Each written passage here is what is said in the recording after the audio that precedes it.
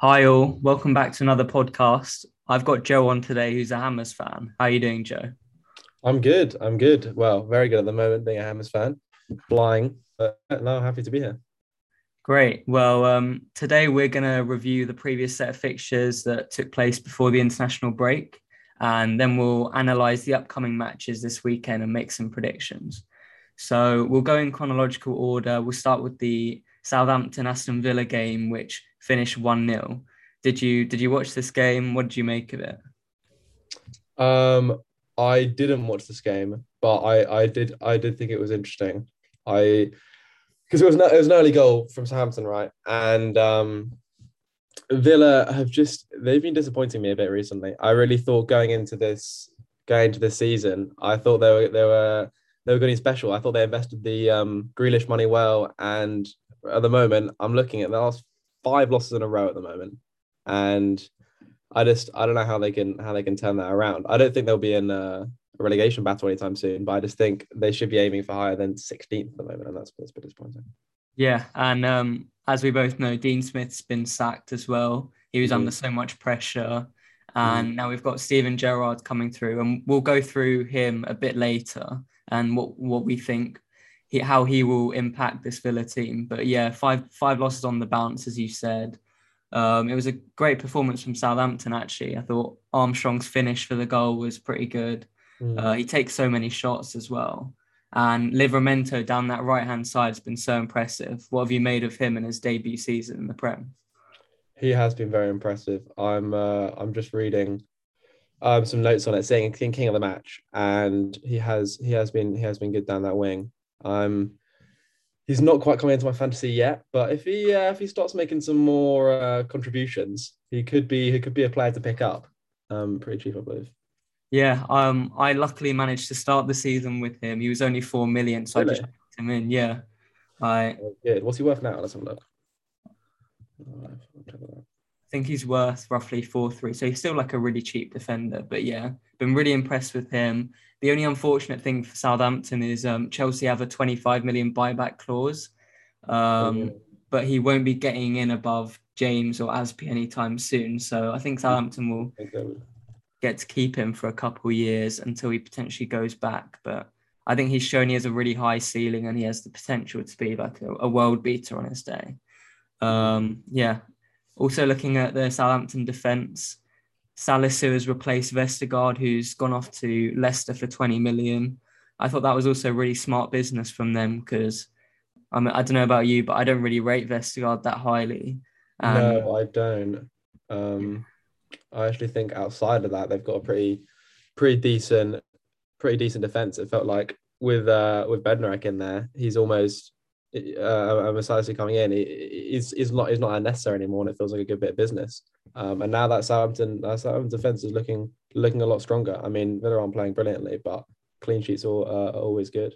exactly, yeah, I completely agree. And obviously they sold Ings as well this season, who missed this game actually against his former club. But it was interesting to see Watkins lead the line as well. Do you think he has the potential to do well for the rest of the season? We haven't seen much from him yet, but I think he's struggling a bit. I thought he was really impressive last season, and feel like he's struggling to hit those heights again, which is interesting. I thought he I was getting into it more last season, he'd start flying, but I don't know how him and Ings are really linking up. It doesn't feel like they've quite sorted out how to play them both, and what we can't really get the best out of Watkins, but they have got Bailey playing very well, which is big for them because he is quite a player.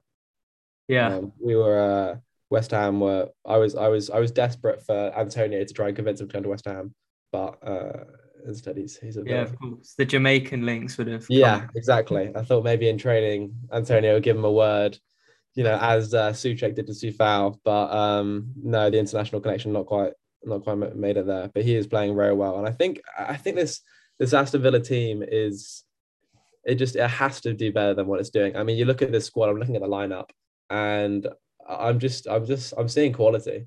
I mean, I think their midfield could use a bit more strengthening, but McGinn and Bailey are both so strong, and their defense is just really good, and they have one of the best keepers in the league. So I think they need to be aiming a lot higher than what they're doing at the moment. But all credit to Southampton, who are 4 games unbeaten now, 3 wins out of 4 with a draw. I mean, they've been a nice turnaround with them. Agreed, yeah. And just to touch on Villa as well, I think obviously they sold Grealish, and it's hard to recover from a loss like that. And their director of football, Christian Perz, at the start of the season said, we sold Grealish, who could shoot, he could pass, and he could dribble. So we've replaced him with someone who can shoot, someone who can pass, and someone who can dribble. Yeah, I remember that. And at first I thought that's a good explanation, but the idea of having one player who can, encompass all those 3 skills into one, it's just a completely different art. Yeah. And I think there was always going to be a bit of a regression this season, losing Grealish, even though I think they replaced him quite well. I don't know what else they could have really done, to be honest. But yeah, I think they replaced him in terms of quality and those attributes, as you said. But I think what can't be understated is the sort of psychological impact of your talisman leaving the squad like that and going on to join Man City. It's just, I think it's had a bigger effect on the players and the squad and the feeling around the club than maybe they thought. And even though I think they replaced him well and they used the money well, it's difficult to truly replace a person that has so much, Aston Villa in themselves. Yeah, completely agree. And the Watkins-Ings partnership just hasn't flourished yet. Hopefully it will in games to come. But I think Watkins has been forced out wide a lot more. And I think he's really good at pressing and just adding to the team in terms of teamwork and stuff. But I think it's just not working at the moment. I think hopefully Gerrard can get something out of him and, generate that front 3. Yeah, because last season I was thinking, as a West Ham fan, maybe I've got the wrong Brentford player here. Maybe he's come into the Premier League and really flown. And Benrahma did have a good first season, but he was struggling with the contribution so much, whilst Watkins was scoring in and out. But now it feels like Benrahma's got more of a feeling with the club, and Watkins hasn't really settled this season. So it's interesting to see out of them two who will turn out to be the best signing from Brentford. Yeah, for sure. I mean, Benrahma's had a great season with West Ham, obviously, and I'm sure we'll talk about him later. So the next game of the weekend was Man City, which was a comfortable victory for City in the end. What did you make of this? I did watch this one, and it, yeah, as you said, it felt very comfortable. It didn't feel like City were particularly worried at any point, and that's been a sign of how those two clubs are playing at the moment. It felt for City were very comfortable. I mean, 2-0 is just the exact scoreline that reflected the match. United not really showing much going forward, and City were two. I mean, the own goal was disappointing, but Silva with a nice goal. And it felt very comfortable for them, and that's just sort of how they've been playing at the moment this season. And I think, and there's now the question over Ole, and United just look like they're not packing the force that they should do with that squad, to be honest. Yeah, I think last season one of his main successes actually was in these top 6 games. Ole, in terms, it was behind closed doors, I guess. You had no fans, and I think that's actually played a huge factor now, because at Old Trafford, for example, they can't really afford to sit back. If you look at the Liverpool game, they tried to come out and play because they knew that if they sat back, then the fans would be on their backs. It happened in the City game, actually, where they set up with a 5 back and played quite defensively. And the fan base can get quite toxic, I think. So yeah, they definitely can. You see the protest they've had about the owners, but they do feel justified in that, because you look at the squad and the attacking players of Man United, and you want them to come out and play. And when you've got Sancho and Rashford on the bench, and Lingard, I mean, I have a personal connection on the bench. Meanwhile, you're playing a 5 at the back, and you're not getting really the best out of those defenders because your defense is still struggling. It just doesn't feel like it's. I don't feel like it's going well, and if the fans feel justified in complaining about those sorts of things.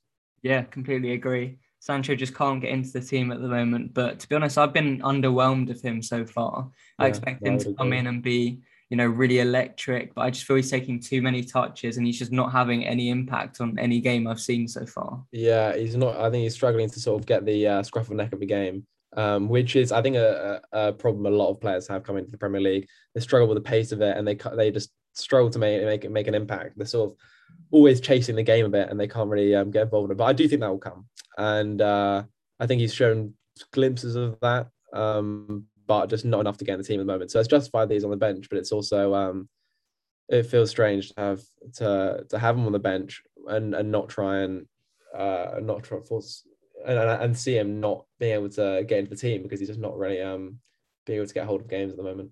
For sure, there's no doubt of his quality, but it just seems not playing him on and putting him on the bench just seems illogical. A lot like the rest of United's recruitment, and I feel some of their issues actually run beyond the coach himself. So you take 180 million spent on Varane, Maguire, Bailly, and Lindelof. Some are good ball players, some aren't. Some suit a high line, some don't. And then you have other teams like City and Liverpool who have Diaz, Laporte, Stones. You can see exactly what style of centre-back Pep wants. VVD, Matip, Gomez, Kanate, you can see what style Liverpool are going for. And then you've just got United who were meant to be challenging this season. And I think it's just these basic errors that the men higher up are making, that even if they brought in a genius manager now, I'm not 100% sure he'd be able to take this obviously great squad with him just because they don't have a suited system for any of their players. No, I agree with that. And I was thinking about that and how sort of every top six club now has had one of those modern genius managers that have tried to get hold of the club, whether it's a Klopp or a Guardiola and or a Conte in the case of Chelsea and now Spurs. And Man United just haven't been able to have that. They haven't. I mean, since Alex has left, they just haven't been able to get a manager that's really made the team feel like his. It doesn't really feel like Ole has a real grip on the team in the way that other managers do. You sort of see the Man City logo, you see that club, and you see Pep. You see Liverpool, and you see the new Liverpool and the new Man City that they've developed. And with Man United, it just feels like a mess of different systems and different players. Yeah, I mean, completely agree. And Wan-Bissaka's getting a lot of stick at the moment as well out at right back. I thought he was so positionally bad on the weekend. It was, really poor to watch. And it's the second time now he did it also against Liverpool, where I think Ollie's at times trying to tell him to go press up the pitch, means he's chasing like a late press, and then the ball just gets booted over his head. Foden and Cancelo are in, who, to be fair, had awesome games, both of them. But yeah, I was actually really interested before he went to Spurs to see, as you said, what Conte could do, a world-class tactical manager at a club like United, just to see what he could do with players like Wan-Bissaka and Maguire, because I think they have all the physical attributes to be an insane defender. They just lack positional sense.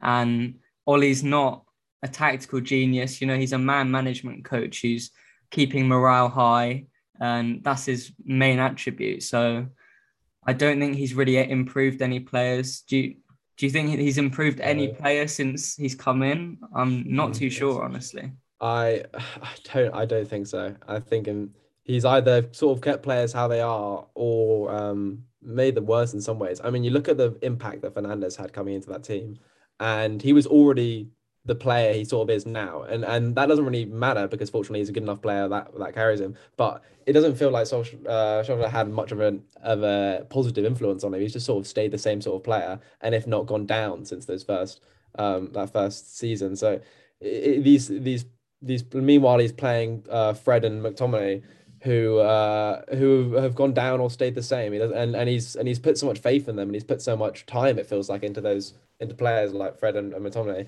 But has he really got much back from them? Has he really got much of an upward projection from them? And they have at times played well, I think, and I think they do get a lot of stick that I think sometimes is a bit unjustified. I think they're actually both okay players, but I just don't think they're what Ole thinks they are, or what he needs them to be in terms of how much time he's spent on them and how much he relies on them and constantly in the squad.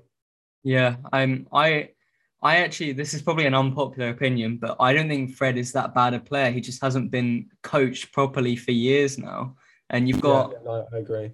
if you add in someone like Conte, I think he could actually just turn him into a bit of a monster because he's so good at applying the press. That's what a lot of people don't realize. They just see, him kick the ball away uselessly or not do anything with it. Yeah. So he's press resist. He's good at putting on the press, but if anyone presses him, that's when he comes under pressure. And I think that's something you can coach and teach. And next to McTominay as well, who's a youthful talent, I think he's actually a decent holding midfielder, and we've seen what he can do attacking wise as well, more and more as the seasons go on. So I actually don't think they're too bad, but you're seeing Donny van der Beek get no game time at all, and I'm sure he's not too happy about it. Yeah, I mean, Les Van der Beek is a perfect example of a player that's come into this Ole system and just hasn't had an impact. Ole hasn't been able to get hold of him, hasn't been able to. He's meant to be a man manager, but he's not giving this guy a chance. And you got to imagine Van der Beek's morale's low. And what do you say for a player like that when they spend a lot of money on him? And the same with Sancho. And it feels like a lot of wasted talent at the squad at the moment. So we'll see what happens with them. Of course, yeah. And I mean, I feel like Ollie's numbers are up probably quite soon. So It does feel like that, but I have no idea who could come in, and I'm not sure who would want to come in because although yeah, you've got the squad, you have got some difficult management upstairs and a lot of pressure. I mean, that Man United job, no matter who comes into it, is going to have a lot. And you see like Moyes who went in there and was under so much pressure, wasn't given the budget and struggled. But he can get hold of a squad, as we've seen happen. So could he have got hold of the Man United squad? I think it would look very different now. It would be much more of a traditional David Moyes squad with hardworking players that do a job for him, and it would look very different. And they're pretty. He wouldn't have signed Sancho. He wouldn't have signed Van der Beek, but it would be a very different squad. But would it contend more? I think probably. yeah, I can't disagree. Can't disagree with that really. I think the three main managers that people have touted is Ten Hag at Ajax, Brendan Rodgers, and Zidane. And personally, I think Zidane or Ten Hag. I wouldn't want to see Rodgers in there, and I think United fans wouldn't either, with him being ex-Liverpool, and Yeah. I don't even think he's a top tier manager. I think Ten Hag has proved at Ajax that he can work really well with young players and get them to grow, and also just work in a tactically astute way. And Zidane can handle big players as he did at Real Madrid. I think he could come in and handle Ronaldo, Pogba, those sorts of players really, and get the best out of them.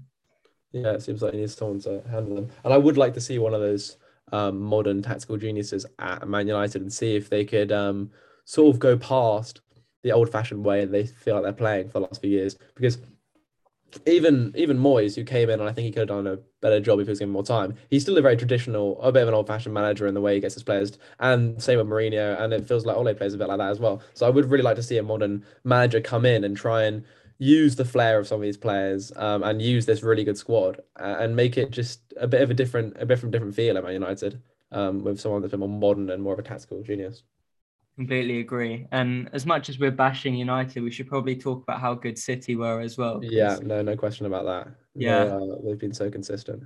the player that I picked out to, I think he's had a great start to the season. He's only missed 12 minutes in the Premier League so far. It's João Cancelo.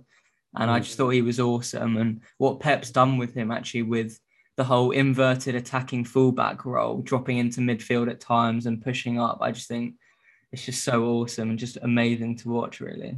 What do you Yeah, think? I thought as a traditional back four, the sort of last season when there was times where he wasn't really getting in the squad. It didn't feel like he was really having a big impact a few seasons ago, but now he just feels like and so I thought it wouldn't really work. The sort of way he plays with in a back four, but actually he's managed to just get him to, even while working a bit of more of an untraditional role, still really consistent and still making an impact and doing his job. And I think that's definitely helped by a strong midfield with Rodri covering a lot, who's just an unbelievable player.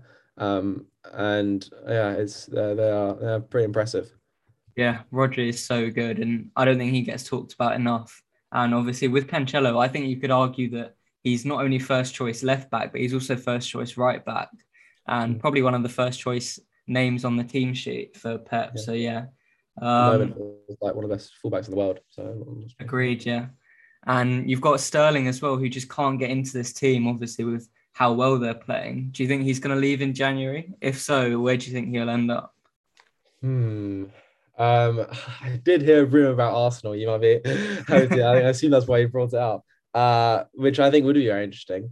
And I think if a place is right in January, if Arsenal are still doing well, if Arteta's managed to get hold of his the squad, because I'm not sure how long they'll keep on this run of form. But if they manage to actually put together a continual run until late January, you feel like there's a chance he could move to somewhere like that. Because he isn't getting in this squad, and he's got younger players who are outplaying him at the moment, and it feels like even obviously Foden who's starting ahead of him a lot of the time, but even Grealish off the bench, I feel he's just more favoured at the moment, and he's seeing two English wingers ahead of him, and that's got to be frustrating. And so I think there is actually a bit of a chance he moves out in January. As to where he goes, I think I would like to see him at Arsenal. I think he might actually thrive at Arsenal.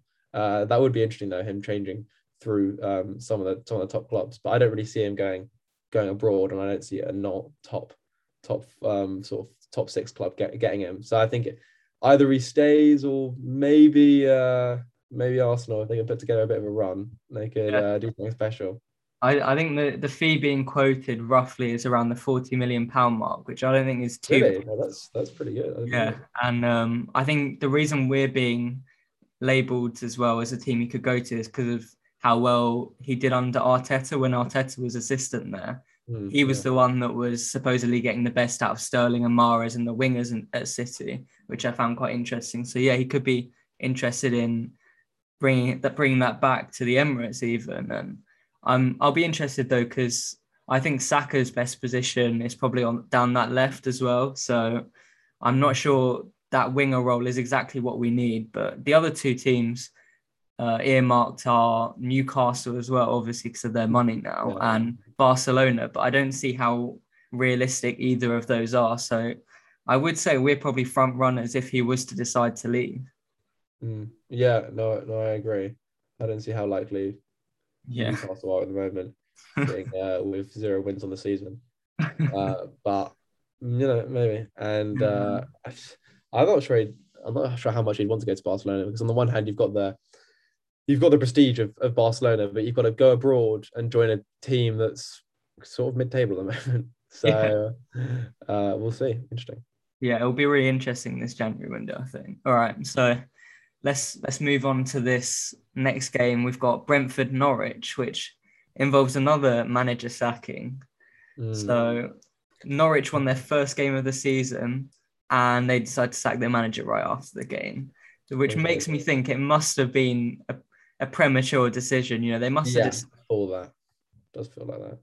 because Yeah, it yeah, feels like they had to have made that decision beforehand, regardless of that result. exactly. I feel like it must have been on the morning actually, or maybe just the day before, but Mm. perhaps because they knew they had an international break coming up, which gives them a week or two to find the right manager.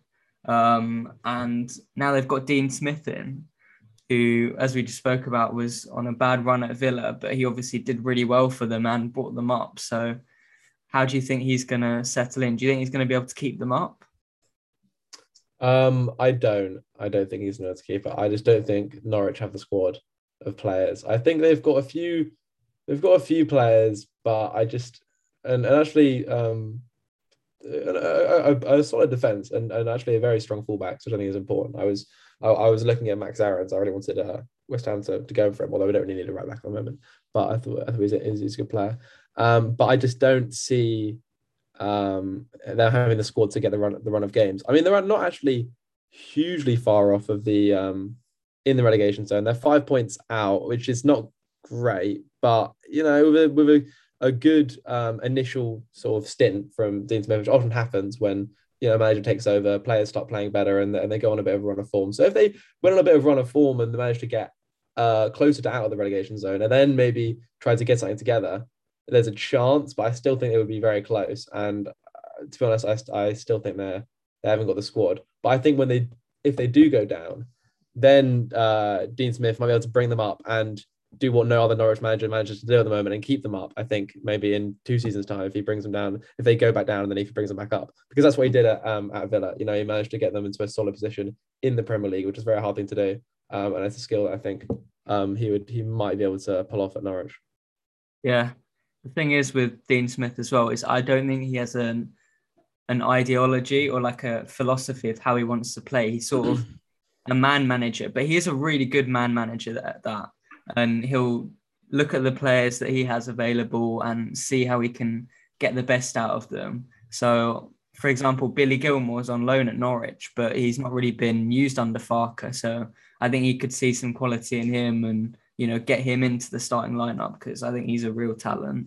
Yeah, I would like to see Billy Gilmore definitely definitely in there at the moment.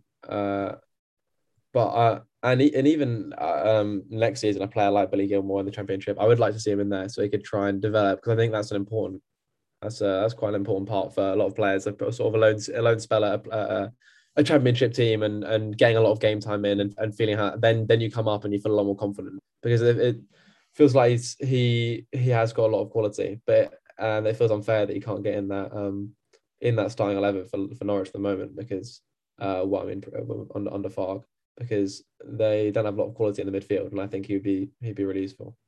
Yeah, I think for player development as well, Chelsea fans will just be praying that he can get in. I think that's why they were so keen.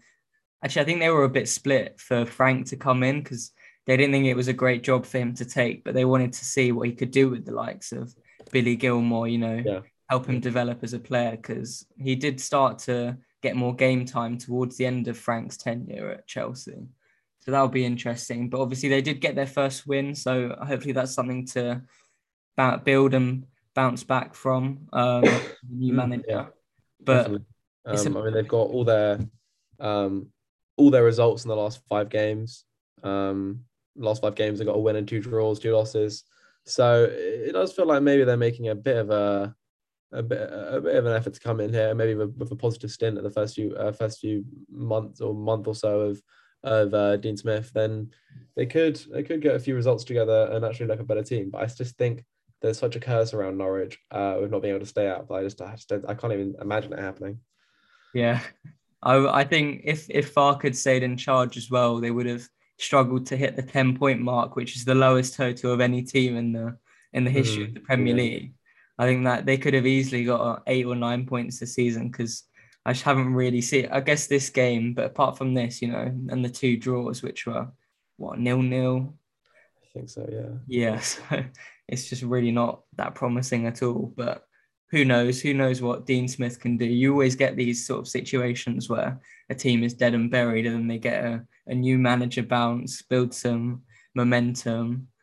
So you never know. And it's a really poor result for Brentford, actually, who I think have all taken us by surprise. You know, they've been definitely so impressive this season. There have been. I mean, we were on the end of a loss from Brentford, which was tough. But now Brentford, I'm looking at 4 losses in a row, and that's going to be disappointing for them after a great start. But I suppose that was always going to happen, and it's about bouncing back from a bit of a poor run of form, because they're still in 14th, they're still on 12 points, they're still doing well for themselves. But they need to get a turnaround, which will be difficult to do, but it's important. Yeah, I think Mbeumo and Tony are going through a bit of a rough patch up top. Tony's not scoring as many goals as he was able to in the Championship so far, but there's no doubt he's a great target man and he can lead the line really well, and he is their talisman at the end of the day. So I expect him to get more goals as the season goes on. But yeah, no, definitely, and because he can, and we've seen it, he can get goals in the Premier League, which is a rare thing for strikers, very difficult to do. So if he needs to get back on that and keep helping them forward.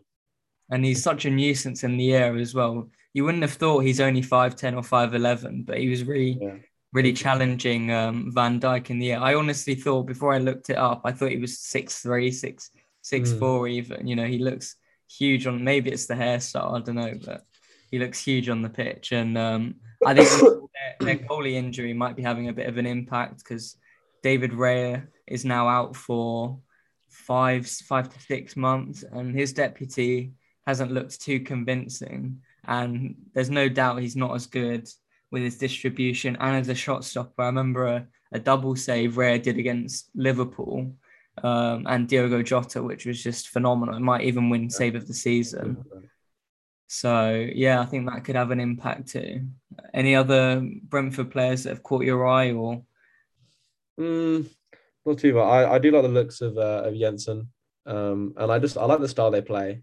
It reminded me of when Leeds came up Yeah. last season. They sort of took which is very difficult for a club to do coming off the Championship, as we see with Norwich so often. Just coming into the Premier League with some confidence and with some football, and playing up with people and really trying to go at games. And so I really enjoyed seeing that. And I've seen people say how much of a benefit to the Premier League they are, because they're a good team to watch. So I'm hoping they're going to continue on a decent start. I mean, I hope they're going to turn around this run of form, because I do like the look of them. Yeah, I'm the same as you. I hope they can continue this on, because they've been a breath of fresh air this season. Yeah, so let's move on to the next game. Chelsea-Burnley finished 1-1, quite a surprising result, I think. Don't know if anyone would have predicted this, and Burnley could have even nicked it at the end with a lob. What did you make of this game? I thought it was interesting. I mean, I was happy to see Chelsea not get a result, because they've been absolutely flying. But it felt like a very Burnley sort of a game. Vidra scoring and just playing solid, because I thought Burnley haven't quite as struggling this season as we've seen. But if they still feel always like a team that can grind out results and just about squeeze through, despite not having the players some of the time, despite not having the budget some of the time, because they've been solid. But I don't think this is much of a blip for Chelsea. I think this was a small result from them that they'll come back with in the next few weeks, to be honest. Yeah, at the end of the day, it's still a point. And Chelsea have shown, as you said, that they've been so efficient this season. I've been really impressed with Tuchel tactically as well. And Barkley was a surprise starter in this game, but it's just Tuchel showing to, the board that he can make good use out of this squad, out of players that previous managers weren't getting the best out of. And you look at Reece James as well. I think he's been awesome this season, but he's also so versatile. I think he makes a great right centre back and a 3-back, as well as a right wing back. He's got a wicked ball delivery. That assist was literally right on the head of Kai Havertz. He couldn't have missed even if he wanted to. Yeah, his curves that he puts on, his whips from the right side have been very impressive. And English right backs at the moment, I don't know what to say. They're flying. Yeah, it's ridiculous. I have no idea what Gareth's going to do in the summer, but currently I actually put him ahead of Trent. I know I probably would say Trent is the better player, but just for the way Liverpool play, he suits them so well. But I think James is more of a balanced wing back, and he's just so versatile, and I don't see any weaknesses to his game. He's really improved in his defending. His defending and his physicality, he's managed to use a bit more. And that final ball, he's getting up to the standards that the Trent used to be on his own at, the crosses that he was putting in. But now Reece James shows that he can do it too, getting up that right hand side. So at the moment, he is also ahead of Alex Arnold for me. But I also think that Walker's right in there with him. So it's going to be a tough one in the summer. Yeah, I think those Walker and James, we could easily see them rotate between the right centre back and right wing back roles, because they can both play both of them pretty well, which is quite an interesting thing. I don't think there's many other countries out there who can have a right centre back and a right wing back who can both play so well in both positions. And the way Tuchel talks about James and Chilwell actually is he treats his wing backs as more midfielders rather than defenders, which just shows you how good they are going forward, considering they are primarily defenders at the end of the day. And I think he's actually got a good wing-back partnership with Chile, because you've got to develop it so that, one's crossing it in and the other's making the late run into the back post. There's a reason that they've got, 7 goals already this season between them, which is Yeah, obscene for wing backs. So yeah, I'm yeah, really yeah. excited to see how that progresses. Reece James has got into my fantasy team. He had to. He's playing too well at the moment. Yeah, he's been nuts really. Mason Mount had a late cameo off the bench due to wisdom teeth surgery. I don't know if you've seen videos over social media of him after his treatment, but yeah, if you haven't seen that, go check that out because that Oh, was a check good that one. out. This is funny. But yeah, Burnley, classic Burnley performance really. Does feel like Um, that. I don't think Tuchel could be saying that Burnley didn't deserve a point because I think he knew exactly how they were going to set up. And I think this just happens to the best of managers, even, it's happened to Liverpool, it's happened to City before. It's just a classic Burnley result. All right, Definitely. let's move on to the next game, which is Palace Wolves. 2-0 to Palace. Great victory for them. And they've been so impressive this season under Patrick Vieira. What have you made of their start? I have been very impressed, especially recently. How they've done under him. I think it feels like Zaha's back to some of his best football. Conor Gallagher playing brilliantly. Good to see him. Good to see him breaking into the England team as well. Mm-hmm. And yeah, they've just been super impressive. It's really solid in their 4-3-3, and I've been impressed by them, and a bit of a turnaround from not an awful last season, but definitely not one as such a strong start. I mean, they're sitting in, I think, 10th is it at the moment. So yeah, sitting in 10th for the moment, 5 games unbeaten. Yeah, playing some impressive football in that mid table, which is just fiercely competitive at the moment. I mean, outside of the top 8, there's just so many good teams that are desperate to fill up that middle of the table position with teams like Leeds and Leicester and Everton all below them, and Southampton and Villa. And so I think they're just trying to make a claim for that middle of the table position, which is very competitive these last couple of seasons. Yeah, considering they've already played 5 of the top 6, excluding United, but United haven't been that good either, so you never know what's going to happen there. But they've already played those 5 and they're still doing pretty well. As you said, Gallagher's been such a talented prospect this season. I really like how he plays when Milivojevic isn't in the team actually, because I feel he has more freedom to make those late runs into the box, and he also gets set pieces as well, which he's awesome on. And there's more of a balance as well since MacArthur can hold. And yeah, I think he just works really well in that team. And they're going to try and look to bring him in permanently, I'm sure. But I think Chelsea will want to keep what is a great youth talent. And he could end up going to the World Cup squad. I think it could be a bit tight, but he's got the potential to. That would be a difficult one to crack, but yeah, you never know. I just Yeah. feel like Chelsea are putting out a lot of these young talents at the moment. Very impressive. Yeah, precisely. And got to give credit to Wolves as well, because I think Bruno Lage has come in and done a good job with them. He's playing a much more expansive style of football than they did under Nuno, and I think the fans appreciate that. But yeah, I Yeah, think great result. I mean, we've got Wolves on the weekend, and I'm nervous. Right, Wolves are a good team, and they've been playing well this season. So it's really good result from Crystal Palace. yeah, Hwang Hee-chan and Jimenez combining seems like a Jimenez and Jota partnership of old, big man, little man sort of system. But yeah, I think it's working really well. It's really fluid. Just the only thing I'm not too keen on is Nelson Semedo actually at that right wing back position. I really don't rate him. I think he's quite suspect defensively, and whenever he shoots, it's with no conviction really and no composure. So I'd like to see Ki-Jana Hoover start, they signed him actually from Liverpool. He's a youngster and he just looks really solid. And I think it'll add some more competition to the team. And yeah.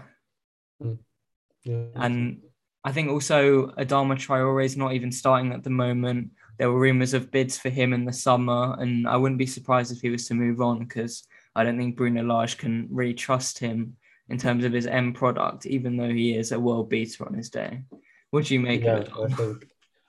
Yeah, no, he's a well beater. Certainly seen him beat up West Ham a couple of times, but I think I think they could do more with the money they get from him because I think because of that standard he sometimes puts up, he can go for a decent price tag to a big club, and they could potentially fill in some other gaps with that. And there's just no point of him staying on the bench, because in this Wolves team now, this feels like a different kind of system where they're not relying on him so much, and so he just isn't as necessary. Yeah, I'd love to see him go to a top tier team like a Liverpool and see what maybe Jurgen Klopp could do with a player like that, because he has all the attributes. It's just that end product. And I don't know if finishing is something you can teach, but if he was going to get taught it by someone, I think Maybe it would be Jurgen Klopp and his management team could Yeah, get. it does feel like that's the sort of transfer that Liverpool likes to make. A sort of a mid-tail, very very solid player that they see where they can make a superstar out of him. The sort of stuff they've done with Jota. Exactly. Yeah. And I think going back to Palace, actually, they've got a really exciting prospect themselves in Michael Elise. He's still not made too many starts yet, but whenever he has the ball, he just seems electric. He's like a winger cutting in off that right. He's left-footed. And yeah, I think he could be a real talent for them. He seems quite similar to Eze as well, who's should be coming back from injury sometime soon. And they just have a really electric, explosive attack on the horizon, who are all quite young as well, all surrounding Benteke, who Yeah, lovely. he's Yeah, seeing Zaha doing and his as a link best. up has been exciting. Yeah, for sure. He's back. He's back as soon as possible. As an Arsenal fan as well, I'm so happy to see Vieira doing well, and I wish him the best for the rest of the season. I think we'll look into more of their games because they're an entertaining team to watch. Yeah, definitely. So next up was the Brighton Newcastle 5:30 kickoff, which I actually went to the stadium for. It was a great game. Yeah, the Newcastle fans were insane. Fair play when they scored. It looked like they'd won the league. It was hilarious, to be honest. But watching it, I thought lively Lamptey down the right was great to watch. What do you make of him? He's a great player. I think Brighton have done really well with him, and it does feel he's the kind of player that Brighton are shining with at the moment. And this feels like this new look Brighton that's been going on the last sort of end of the last season, and particularly the start of this season. He's a big part of that. And it's been really good. It's been really good to see, because he's flying on that wing, and he's just part of this a bit of a younger, a bit of a faster Brighton team than I'm used to watching, certainly. Because I'm from Brighton like you, so I've seen a lot of their games. But I remember you used to see Brighton, they were just a bit static, and they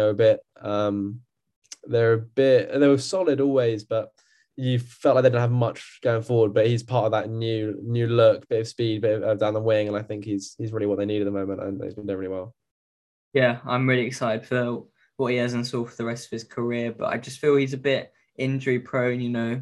I think he needs to put on a bit of strength, have some strength and conditioning sessions at the gym, you know, try and build something on, because he just seems a bit too fragile. But I've been impressed with his wing back counterpart, Mark Cucurella, who's come in this transfer window. And leading up to this, I thought he's been superb this season. But this game, I thought he had quite an average game, and the fans were getting a bit frustrated with him at times. He was just taking too many touches around the box, and his decision making seemed off. But I think for the rest of the season, he should be fine. And then you've also got Sanchez, who obviously got sent off in this game.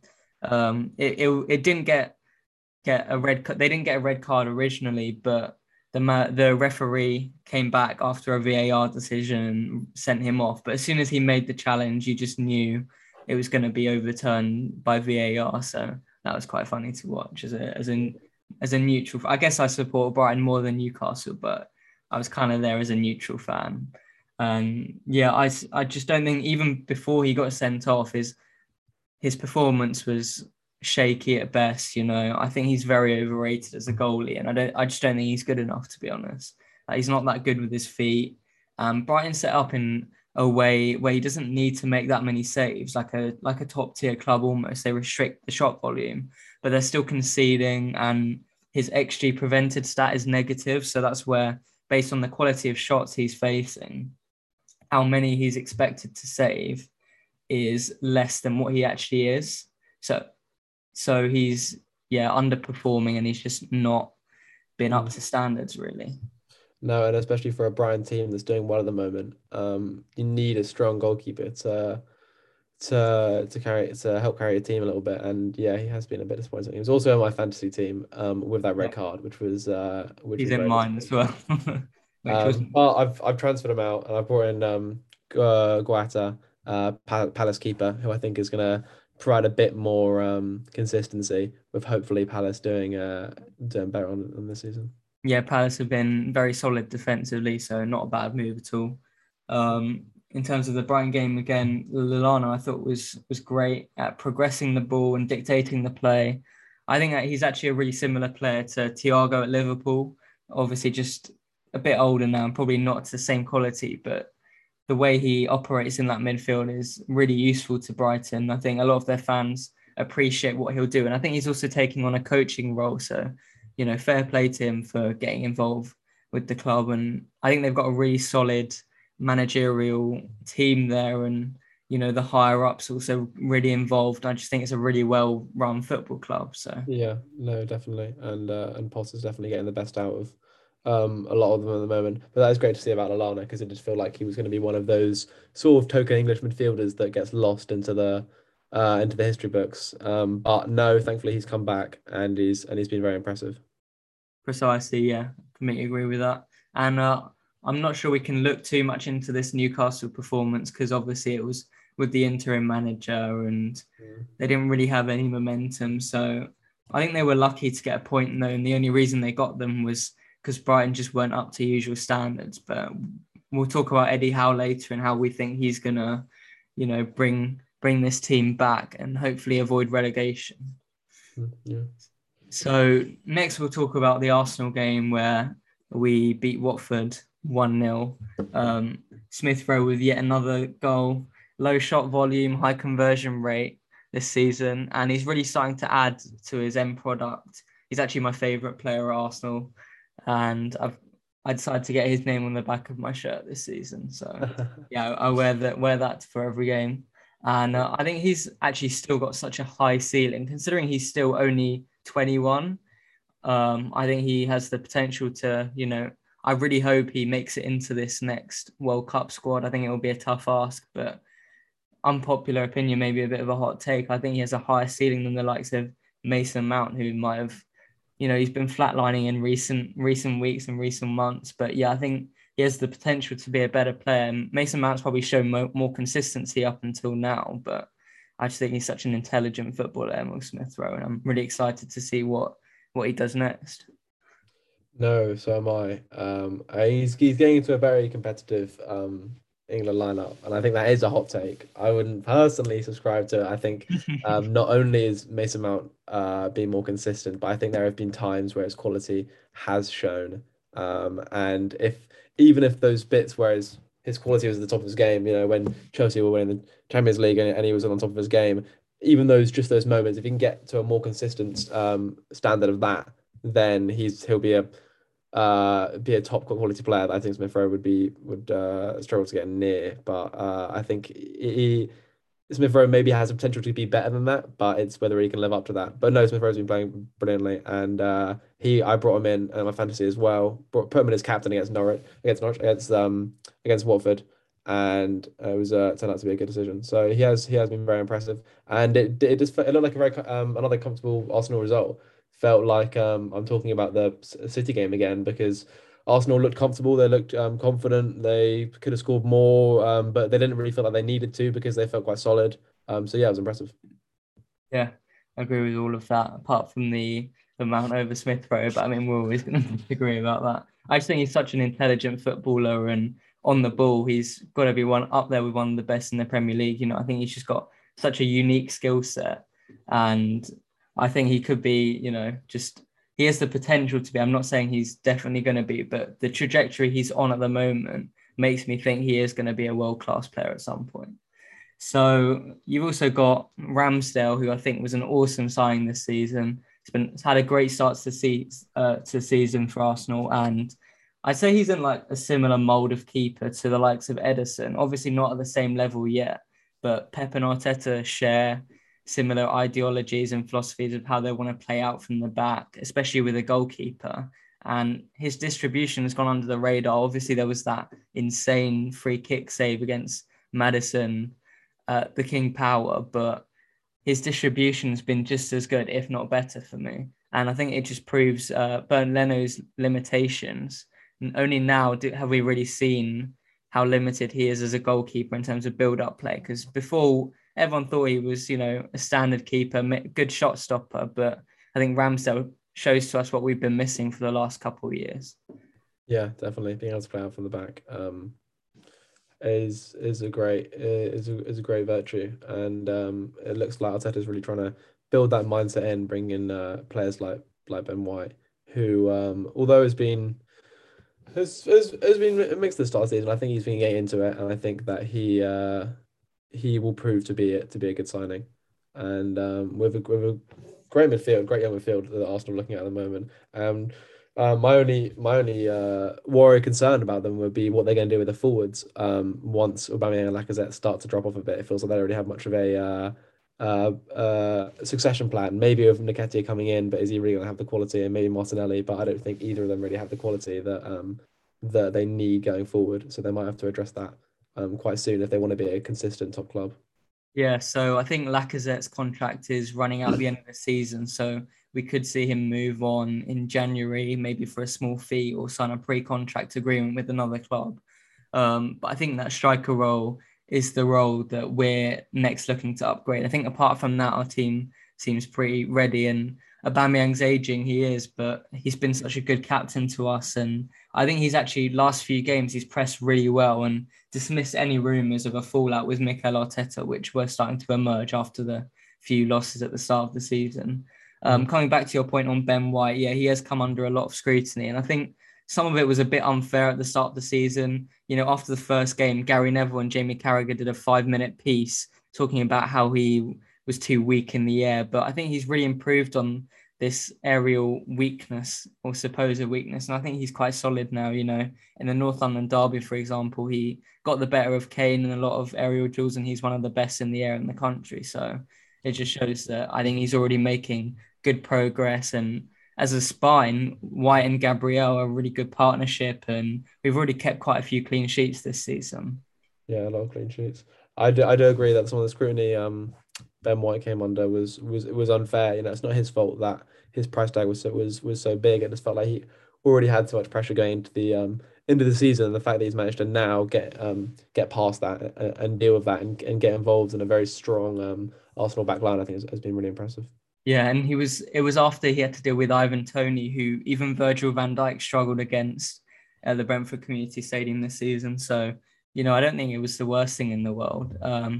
But one weakness I think we do have is, we tend to start matches really well, but our lack of experience perhaps and game sense, we've got White, Gabriel, Ramsdale, Smith Rowe, Saka. They're all really talented, youthful players, but none of them have the experience really to, if we're playing a team and they start to build pressure on us, we'll sit back instead of pushing on them and trying to bring the game to them. And that can, create some sticky situations towards the back end of games. But I think this group of players is actually a really special group, and it's probably the best I've seen under Arsenal since I've started supporting them back in 2008. Or I genuinely think we have the most talented team that we possibly could. And I just think they need to develop some more game sense for us to actually see them progress, Yeah, and I think they just need to build that experience more. And I think that that experience will come at Arteta as well, because he's still a relatively new manager getting into the feelings. And I think that experience of how to close out a game will come with time for him as well as with the players. So I felt like he can grow up and mold and develop alongside the players, and he could get a really strong Arsenal team going forward.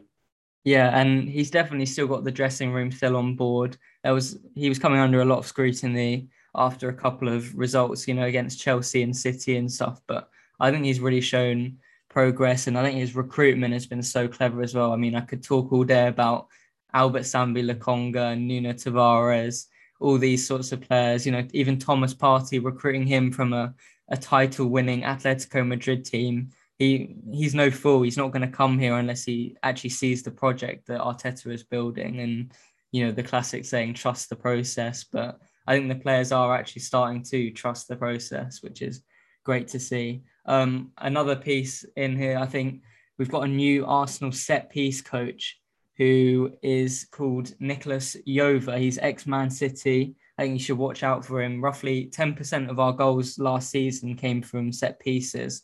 And already this season, we've got that up to about 46%, which is, a great improvement already. And he's considered by many as one of the best set piece coaches in the world, putting in incredibly detailed analysis. And I mean, it's proven dividends so far. I've seen stuff about he's got like a group of other set piece coaches and they sit and just talk about one corner tactic for over an hour in like a Zoom call sometimes. So, he's a really fascinating coach. I think he's adding a different dimension to our play this season. Yeah, that sounds interesting, and it touches back on what we were talking about earlier with some of these big teams and having a modern tactical genius, or not just the manager, but behind the whole squad.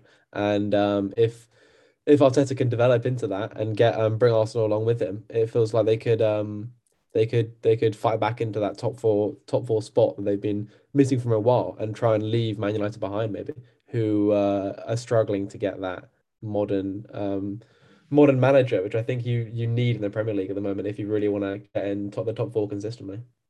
Yeah, agree with that. And on the game, actually, Ranieri was quite upset with us post-match because we didn't kick the ball back for when we went on to score the goal. Yes. And I have a couple critiques for that. So firstly, the attack actually started from our own half where one of the players went down. So it wasn't as if we were through on goal and one of his players went down. They had the whole play to defend and deal with it. And secondly, I like the fact that we scored a goal like this after seeing for years our team be criticised for being weak. And we've famously been labelled a bunch of son-in-laws by like Carragher and Neville. So I think it shows our fight to succeed and win, which is desperately needed. If like a City or a Chelsea had done this, I don't think anyone would have batted an eyelid. But I think because of our reputation, we've maybe received a bit more heat than maybe another team would have. Yeah, no, it's good to see. It's good to see a bit of grit and a bit of taking the game to them and then winning no matter what, because you definitely need that if you want to be a consistent club. Exactly, and yeah, Foster had a great game. Obviously, saved that penalty, and I thought Maitland-Niles came in and did a great job to deputise for Partey, who I think is so underrated as well. Like arguably our most important cog in the whole team. He ticks the whole team over, and he's so important to our team. But yeah, from now, we've got a game on the weekend, but I've not got too high hopes for that. It's just about building and seeing if we can maybe push for top four. I think that's the ultimate goal for this season. But yeah, I'm really excited with where it's going to go. We'll see. Yeah, tough game this week. Yeah. So let's look at the next game, which is Everton Spurs. It was a bit of a dullard game, 0-0 it finished in Conte's first game as a Spurs coach. I think he's still going to need a bit more time to implement his style, whether it's a 3-4-3 or a 3-5-2, because I think we're pretty sure it will be a three at the back system. And he's not really had any time yet to develop with these players because he hasn't had any, usually he'll get like a pre-season, a 1 or 2 month period where he can ingrain these tactics into the players, but they've been on international break or they've had 2 games in a week. So they haven't really had any days off to, try and work on this. But how do you think he's going to fit in this Spurs setup? I think it will be successful to an extent. I don't think he'll be as successful as he seems to often be, because I just don't think Spurs have the squad in some ways to help him do that. I just don't think their defense and parts of their midfield are strong enough. I think they might have one of the best front threes in the league, and I think Harry Kane might be the best striker in the world. But I don't think Conte can really do his thing without a strong three at the back that he can really get hold of, and a good enough midfield. So I think he might look towards top 8 maybe rather than top 4 or top 6. I just don't really see those 2 happening. Now next season when he gets a stronger grip of the squad and maybe brings in a few players, then it could be much more of an interesting conversation. But at the moment, I just don't see I don't see the Spurs team kicking off that hugely from Conte, to be honest. Yeah, I agree. I think it will take them some time, and he's still got to work out where he's going to play Kane and Son. I remember him talking at the Euros when he was a pundit, actually, that he wants to play Kane closer to goal. And, in that penalty box, basically just a poacher. Whereas other managers in previous years have got him to start dropping deep and play balls in behind. But I think that's just because of, his bows of talent. He's just got so many different avenues he can go down in terms of creating, attacking. So I don't know. I think his mindset's a bit off at the moment, which is why he's only managed one goal in the league so far. But I wouldn't describe him as washed yet. But I think this No, is an important chance for him, under an elite coach. If he's still not showing any ambition, then he's not really got any excuses now. yeah, and I think if he isn't showing any ambition, then it doesn't feel like there's much point of him staying at Spurs, to be honest, because if he's not gonna push on with a brilliant manager, then he's not gonna be able to push on with the squad in any state. So it feels like this is Conte's last chance for Spurs to get the best out of Kane and to get him a title that I think he deserves. So hopefully that happens, because I'm a big fan of Kane, but I'm not sure how likely it is. Yeah. And I'm a bit worried about Son actually under Conte, because from what I've seen, he's not actually pressed too much in the first couple of games, which I'm not sure if this is tactically like from Conte's own requests, but by the looks of things, Kane and Lucas are working a lot harder than him, and he's been subbed off both games, which doesn't usually happen to a player of his caliber, because we all know how impactful he can be on the game. Then they've also got the wing backs, which are notoriously Conte's most important part of the team, and they've looked so attacking. So we should expect some sort of output from them, from Reguilon and Emerson Royale. But Reguilon had a bad miss in the Everton game, actually. So I'm not sure how impactful Conte can be with these wing backs. We'll have to see. I think they're still a way in progress. Yeah, I agree, and I think alongside those wing backs, that back three, I just don't think it's strong enough for Conte to really be as ambitious as he maybe wants to. I think their midfield could hold up. I think Højbjerg and Skip might just do a job that Conte needs, and it might be good enough. And I think their front three is definitely good enough. So I think the problem will be that back five and those wing backs. Yeah, agreed. I think he's definitely been promised money. There's no way he's taking the Spurs job with no money, because that squad's just not good enough for a Conte team. And I think he'll be looking at some signings for like with the likes of Eriksen. Obviously he had that really sad moment at the Euros, but there's actually a rule in Serie A, meaning people with his heart condition can't play in the league anymore. So Inter will have to let him go in January, and I think they'll be quite keen to let him find a new club. And Conte was able to get a lot out of him at Inter, actually. So this could be like a match made in heaven, Eriksen back to Spurs type of thing. But we'll have to Yeah, you'd hope so. That would be magical. Yeah, and I think Ali and Ndombele are both interesting too, because they're both, really creative. We both know how talented they can be as footballers, but we're just not sure about their mindset really. So Yeah, I would love to see a manager get hold of Dele Alli. I remember watching an interview where Ferguson's talking, and he's talking about some of the players he wished to have managed, and he said, I really saw a lot of Dele Alli. I don't know what happened there, and I think that's very true, and I really want to see a manager get hold of him and get him back to the ceiling, which I think he might have been able to have. I don't think he'll ever be the player that he could have been, but I think he could still be a talent. I don't think he'll really be able to get back in the England squad consistently, but I think he could still be a talent. I wouldn't want to see another token English midfielder lost to that.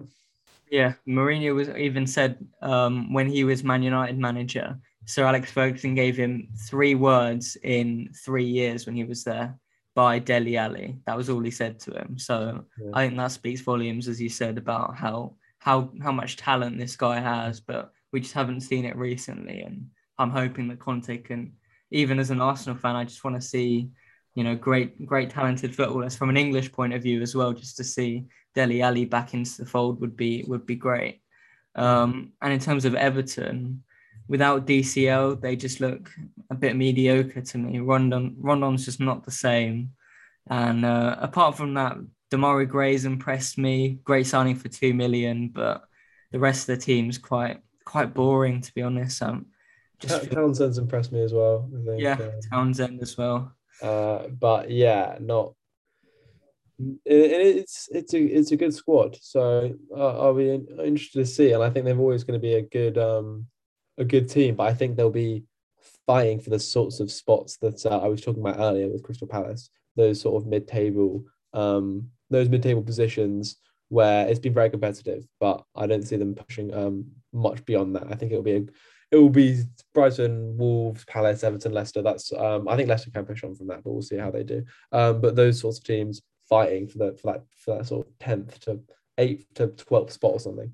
And I think they'll be part of that. And I'm not sure I can see them pushing much beyond that. Yeah, I can't can't disagree with that. Let's move on to the next game. So Leeds played Leicester, finished 1-1 actually. I'm not sure Brendan Rodgers knows what his best team is. He's got three great strikers in Vardy, Iheanacho, and Patson Daka, but I don't think he has a system where he can fit all three of them in. So one of them is always going to have to warm the bench, and sometimes it's even two with usually Vardy leading the line. What do you think is their best attack? You know, throw in Barnes as well, Madison, Iosi Perez, Lookman. Lookman. I slightly missed the Vardy Iheanacho combination, to be honest. I thought that I thought that had the potential to be good, and I think they've gone back to a front three, and it doesn't feel like they've quite got. I think Vardy needs to be in there, and I think Barnes is playing really well as well, and I think he's just a consistent player, and I think it's just about that final spot and who's fighting for it. I think I like Perez a lot, and I think he gets there a lot, as well as Iheanacho. I think they played Lookman against Leeds, and I think he's a very good player, but I'm not sure how much he's really doing for this Leicester squad at the moment. So it's a very difficult one. That attack is it definitely doesn't pick itself. Unlike the defensive midfield do a little bit more with Tielemans and Ndidi just being such consistent players in the team sheet, and then the defense often picking itself. It feels like they just need to clean up what they're doing with that front three or front two or however they do it, and then they'll be able to make a more consistent run. Yeah, like you, I really like that Vardy and Nacho partnership, especially towards the end of last season. I thought that was really fruitful and they were getting a lot out of it. But I also really rate Patson Daka as a player, and I don't think he gets enough game time. So it's a really tough juggling act that Rodgers has to manage. You know, Daka was signed as a long-term replacement for Vardy, but even in the short term, he looks ready and he's one to watch it for sure. I think he's a really exciting prospect. But with Rodgers, you know, I'm not too keen on his recruitment. Obviously, we spoke about earlier how he was touted for the United job. I'm just a bit unsure how he'll fit in. You look at the likes of Patson Daka, Tielemans, Castagna, James Justin. These were all signings made by Leicester's recruitment themselves. And then players requested by Brendan Rodgers are the likes of Iosi Perez and Yannick Vestergaard, who just don't seem on the same level as these other purchases. So even you can go back to his time at Liverpool, and you could argue that they invested the money quite poorly in the likes of Benteke for 30 million to replace Suarez, and you know, Mario Balotelli. Even it was just really not too great. So I think that's his main limitation. But tactically, I think he can, you know, get the best out of his systems. Yeah, it's just whether we can work out who to play in the forward role. Exactly. I wouldn't have liked to see him at Man United. I still won't if he does, because it's still up for debate if him being in contention for that job. Because I think if he did end up at Man United, he would have to be given a lot more time than a manager like David Moyes was, because I think they would do a similar job in trying to get the squad together. But David Moyes wasn't given enough time, and I think so they would need to show a lot of faith in him and time, and he wouldn't be a tactical. He wouldn't have a modern. I suppose he would be a modern manager in some sense, but not in the way that a Pep or a Klopp is. I don't think he would change the dynamic quite like that. I think he would be a different kind of experience. And I don't think Man United want that at the moment. I think what Man United need is something a bit different, something a bit new. But if they did go for someone like Brendan Rodgers, they would need to certainly back him with time. There's no point of bringing him in, and if he doesn't do well after a season, taking him out, because that's not going to happen. Yeah. On the start. Yeah, I back that view as well. And the other team, obviously, they've got Marcelo Bielsa's Leeds in here. They're injury stricken at the moment, so it just feels like quite a mediocre team. And then they've got a superstar in Rafinha who's just carrying them through games at the moment. He's just so good to watch, and I think this poor run of form recently actually shows how much they've missed Bamford. And without Bamford and Rafinha, I reckon they could be involved in a relegation scrap. The rest of their team, I guess you could throw Calvin Phillips in there as well, because their win rate without him is something like 18%, which is abysmal. But yeah, I think the rest of their squad is not great, and I'm a bit worried for them at times. But I doubt they'll get relegated. No, but I do agree. It feels like all they need is a couple injuries, and they'll be really struggling.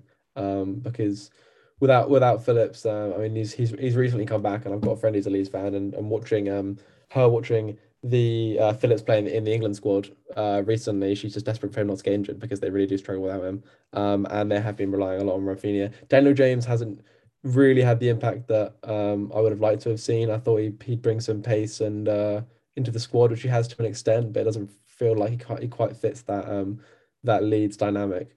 But they do definitely miss Bamford up top there. Yeah, I agree with that. Yeah, I would like to see more from Dan James too, actually, especially for 30 million. It's quite a hefty price tag, actually. Yeah, and he's had his moments. And I do think that was a bit too much because he's had his moments at Man United in a very good squad. But I still think he could be if he managed well, he could be developed into a good player. He's certainly got some of the initial attributes to be a good player. Yeah, for sure, for sure. And now we'll move on to the final game of the weekend, which I think you've been looking forward to, the West Ham 3-2 win over Liverpool. Where do I start? Do you wanna get started?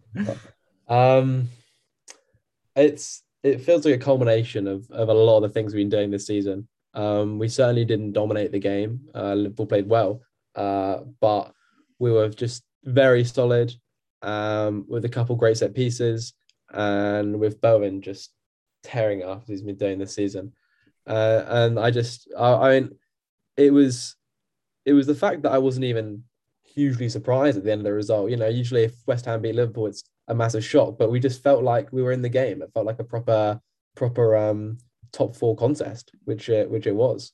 And so I thought actually Liverpool didn't play badly. I thought their defense was solid, but we just there were times where we outplayed them. And then they had the better of some of the stats, but I didn't think that was much to do with it. They had a lot more possession for sure, but that's just not really how I want to play. And it felt like even with their possession, they weren't breaking us down hugely well because we were defending so well. And despite two excellent goals from Liverpool, just amazing goals, that's what they needed to get into the game. They couldn't really break us down in any other way. And so I just thought it was super impressive. And although we relied on a couple of mistakes from Alisson, which were a bit disappointing from a Liverpool standpoint, I still think we deserved a victory, to be honest. Yeah, can't argue with that. I thought Rice and Souček just dominated that Liverpool midfield, actually, and they were just winning so many balls in the park and starting to, counter attack. Though all the counter attacks that you guys were doing were based off, Rice and Souček dominating in that midfield. But I thought it was a tactically brilliant performance as well from Moyes. The rotations you guys have between the front four and the fullbacks in wide areas, and then how they counter and threaten. It's so good to watch. And Liverpool are really missing that Wijnaldum role in defensive transition, because if Fabinho or Henderson was dragged out, as the number 6, you'd get Wijnaldum who would position himself to fill in for this gap. And this hasn't happened as much this season, obviously, because he's gone to PSG. And this has resulted in more of a leaky defence for Liverpool. But take nothing away from West Ham, because obviously it was a great performance. No, it was, but it does feel like Liverpool haven't got the solidity in the midfield that they did. They started out Oxlade-Chamberlain, who I think had an okay game, but it doesn't.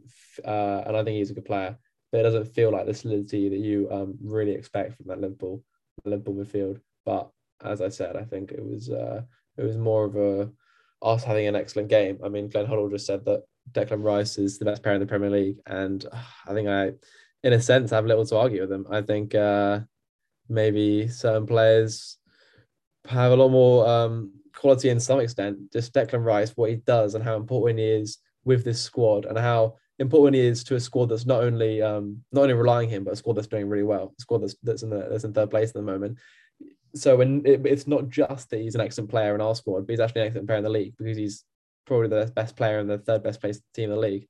And so I just think his role just can't be underappreciated. I think he might be one of the best players in the Premier League. I certainly think he might be one of the best midfielders in the Premier League. And I'm just super excited about this West Ham team. Yeah, I think you've got a great season ahead of you. So yeah, I'm looking forward to it too. I think we should get started on some predictions now. So we're gonna try and make some score predictions. Maybe if you've got an idea of or what you think a game might end up, any goal scorers, you can chuck that in as well. But yeah, let's start with the Saturday kickoff, the 12:30 Leicester Chelsea game. What do you expect here? Um, I think Chelsea are going to bounce back from a bit of a disappointing draw. I think Leicester are going to struggle to get out of this slower run of form.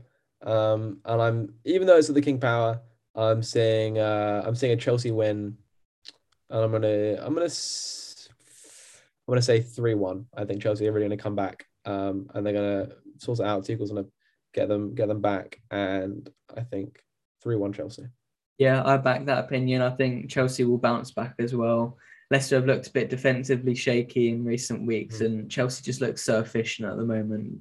I have them down to win the title, and I that was my prediction pre-season, but we'll have to see if that will come true. But for now, I think this seems like it will be a difficult game. Don't get me wrong, but I think Chelsea will have too much. I'll give them a 1-0 win. I think it'll be a tight game, but yeah, Yeah, I was tempted to give them a 1-0, but go for I the goal also think first. that Leicester decent chance of scoring.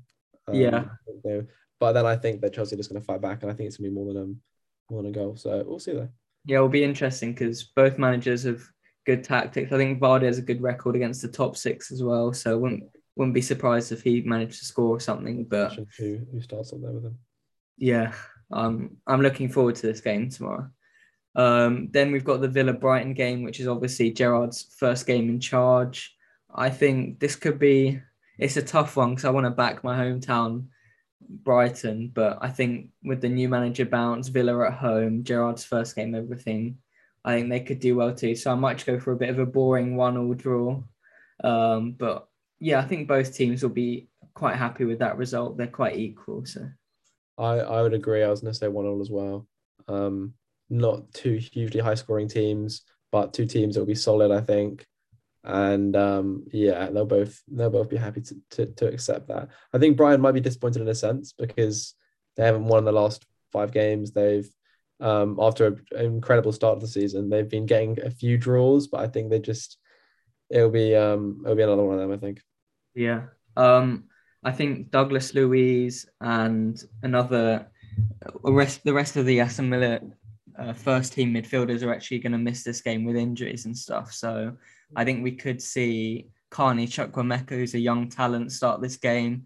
I think he could break in under Stevie Gerrard, and Gerrard would have been the sort of role model he would have had growing up as an 18 or 19-year-old now. So yeah, really excited for what he could potentially bring. Because I think Sanson and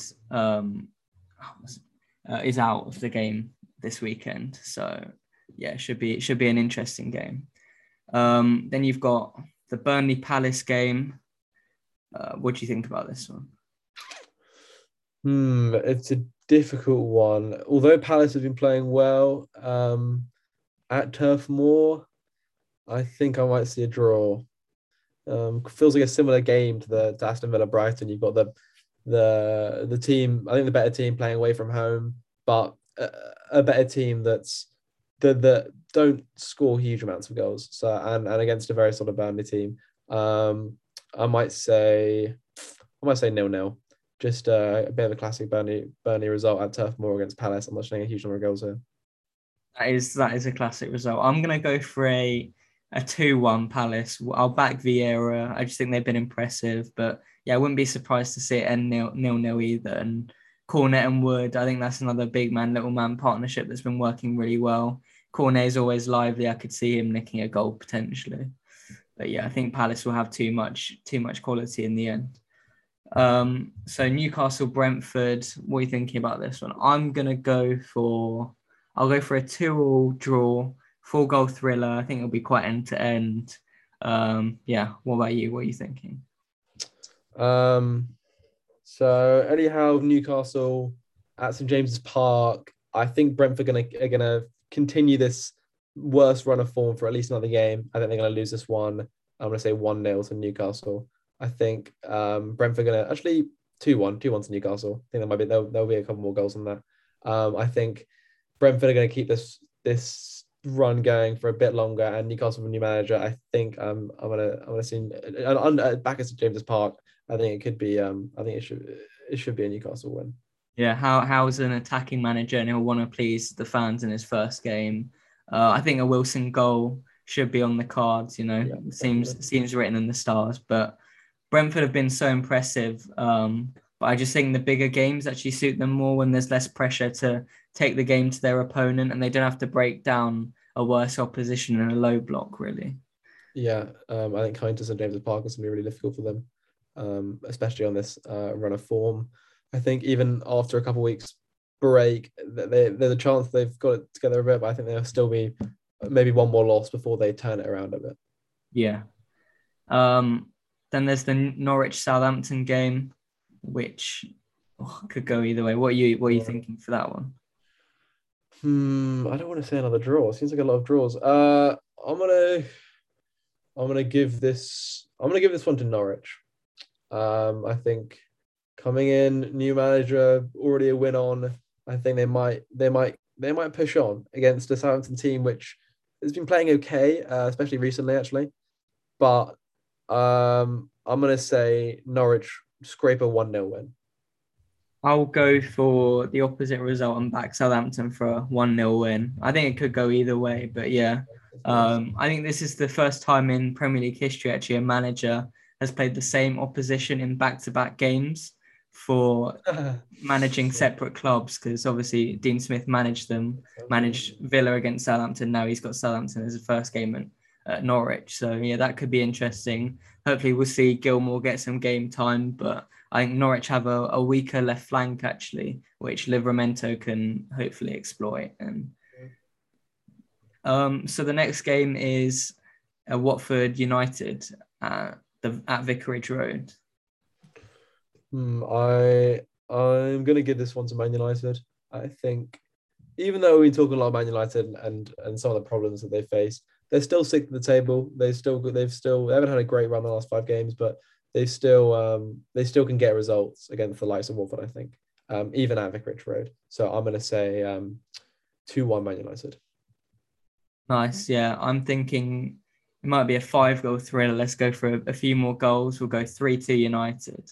I think Ranieri will try to put up a fight and impress the home crowd, but United will just have too much quality. And I think it's got a Ronaldo goal written all over it. Yeah. I'd like to see Rashford also get on the score sheet just because, as we've said, I think he looks quite sharp. I think last season he was actually carrying an injury and just managing it, which is never a good sign for a player. And it's probably why he regressed last season and didn't get as many goals. But I think right now he looks in peak physical condition, and I think we should expect something from him in this game. Very good. So next game we've got Wolves West Ham. I think I know which way you're going to go in this prediction. I'm going to go for West Ham in this one. We're flying at the moment, and I'm gonna look out for an Antonio goal. He was unbelievable in the international break. Scored an absolute screamer, as well as another goal. Scored his debut, then scored a screamer against USA. So I'm gonna give it 2-1 West Ham. I still think Wolves are playing well, playing a bit more free flying. So I can't see us keeping a clean sheet against them. but I would do see us grabbing a result 2-1.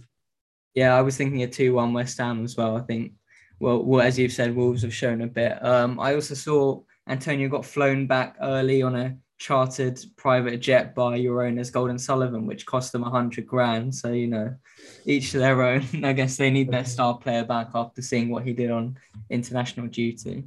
Mm-hmm.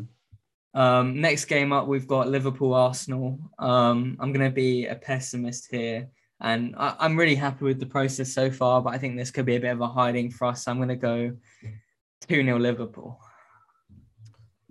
Yeah, I've got to agree with the Liverpool. We're going for Liverpool here. I'm not sure about the score. I think I feel like Arsenal could try and come back with something, but I think Liverpool will be too good. And I'm going to go with 3-1 Liverpool. I think Liverpool are playing very well at the moment, and yeah, I know I'd agree that Arsenal are on a great run, and I'm really impressed by them. But Liverpool just I remember it's similar to a result last season against Liverpool for us. We lost 2-0, I think, and I was really trusting the process and it was going really well. But then we just came up against a very good Liverpool team, and they just outplayed us a bit. And that was what was different. It was very different last week when we played them. But it feels like that sort of time. Arsenal are on a good run of form. They really trust the process, but this Liverpool team just knows how to win those kind of games.